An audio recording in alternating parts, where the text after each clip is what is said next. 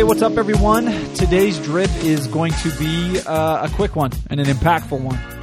Today, I just wanted to hit everyone up with one simple yet extremely powerful question that we should all visit today and quite often, in my opinion.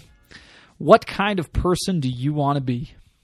What kind of person do you want to be?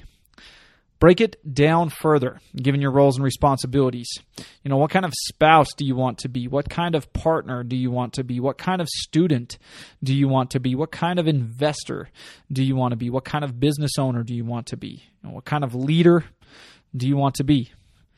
This question, what kind of person do I want to be? It is worth your time. Taking time for this question is the start. If you can identify the answer and put it into words and give it body, right? The type of person you want to be. If you can give that body and definition, you will then know what you need to do. This is the recipe for becoming. Identify and then do.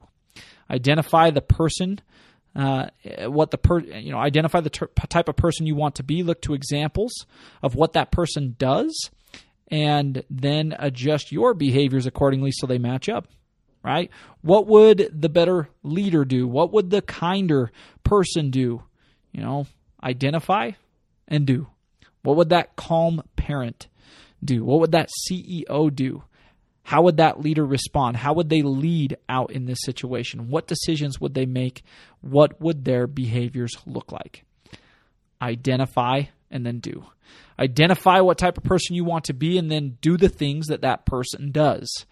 What kind of identity do you want to have? You know, what kind of things do you want people to say behind your back? What kind, how do you want to be remembered? Whatever those images are to those questions, whatever images those questions conjure up in your mind, do that.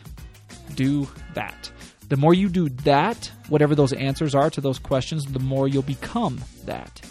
Today is just a quick reminder to identify the type of person you want to be and then do what that person would do.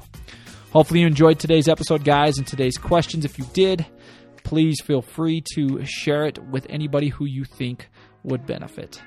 Make it a great day, and we will see you guys tomorrow.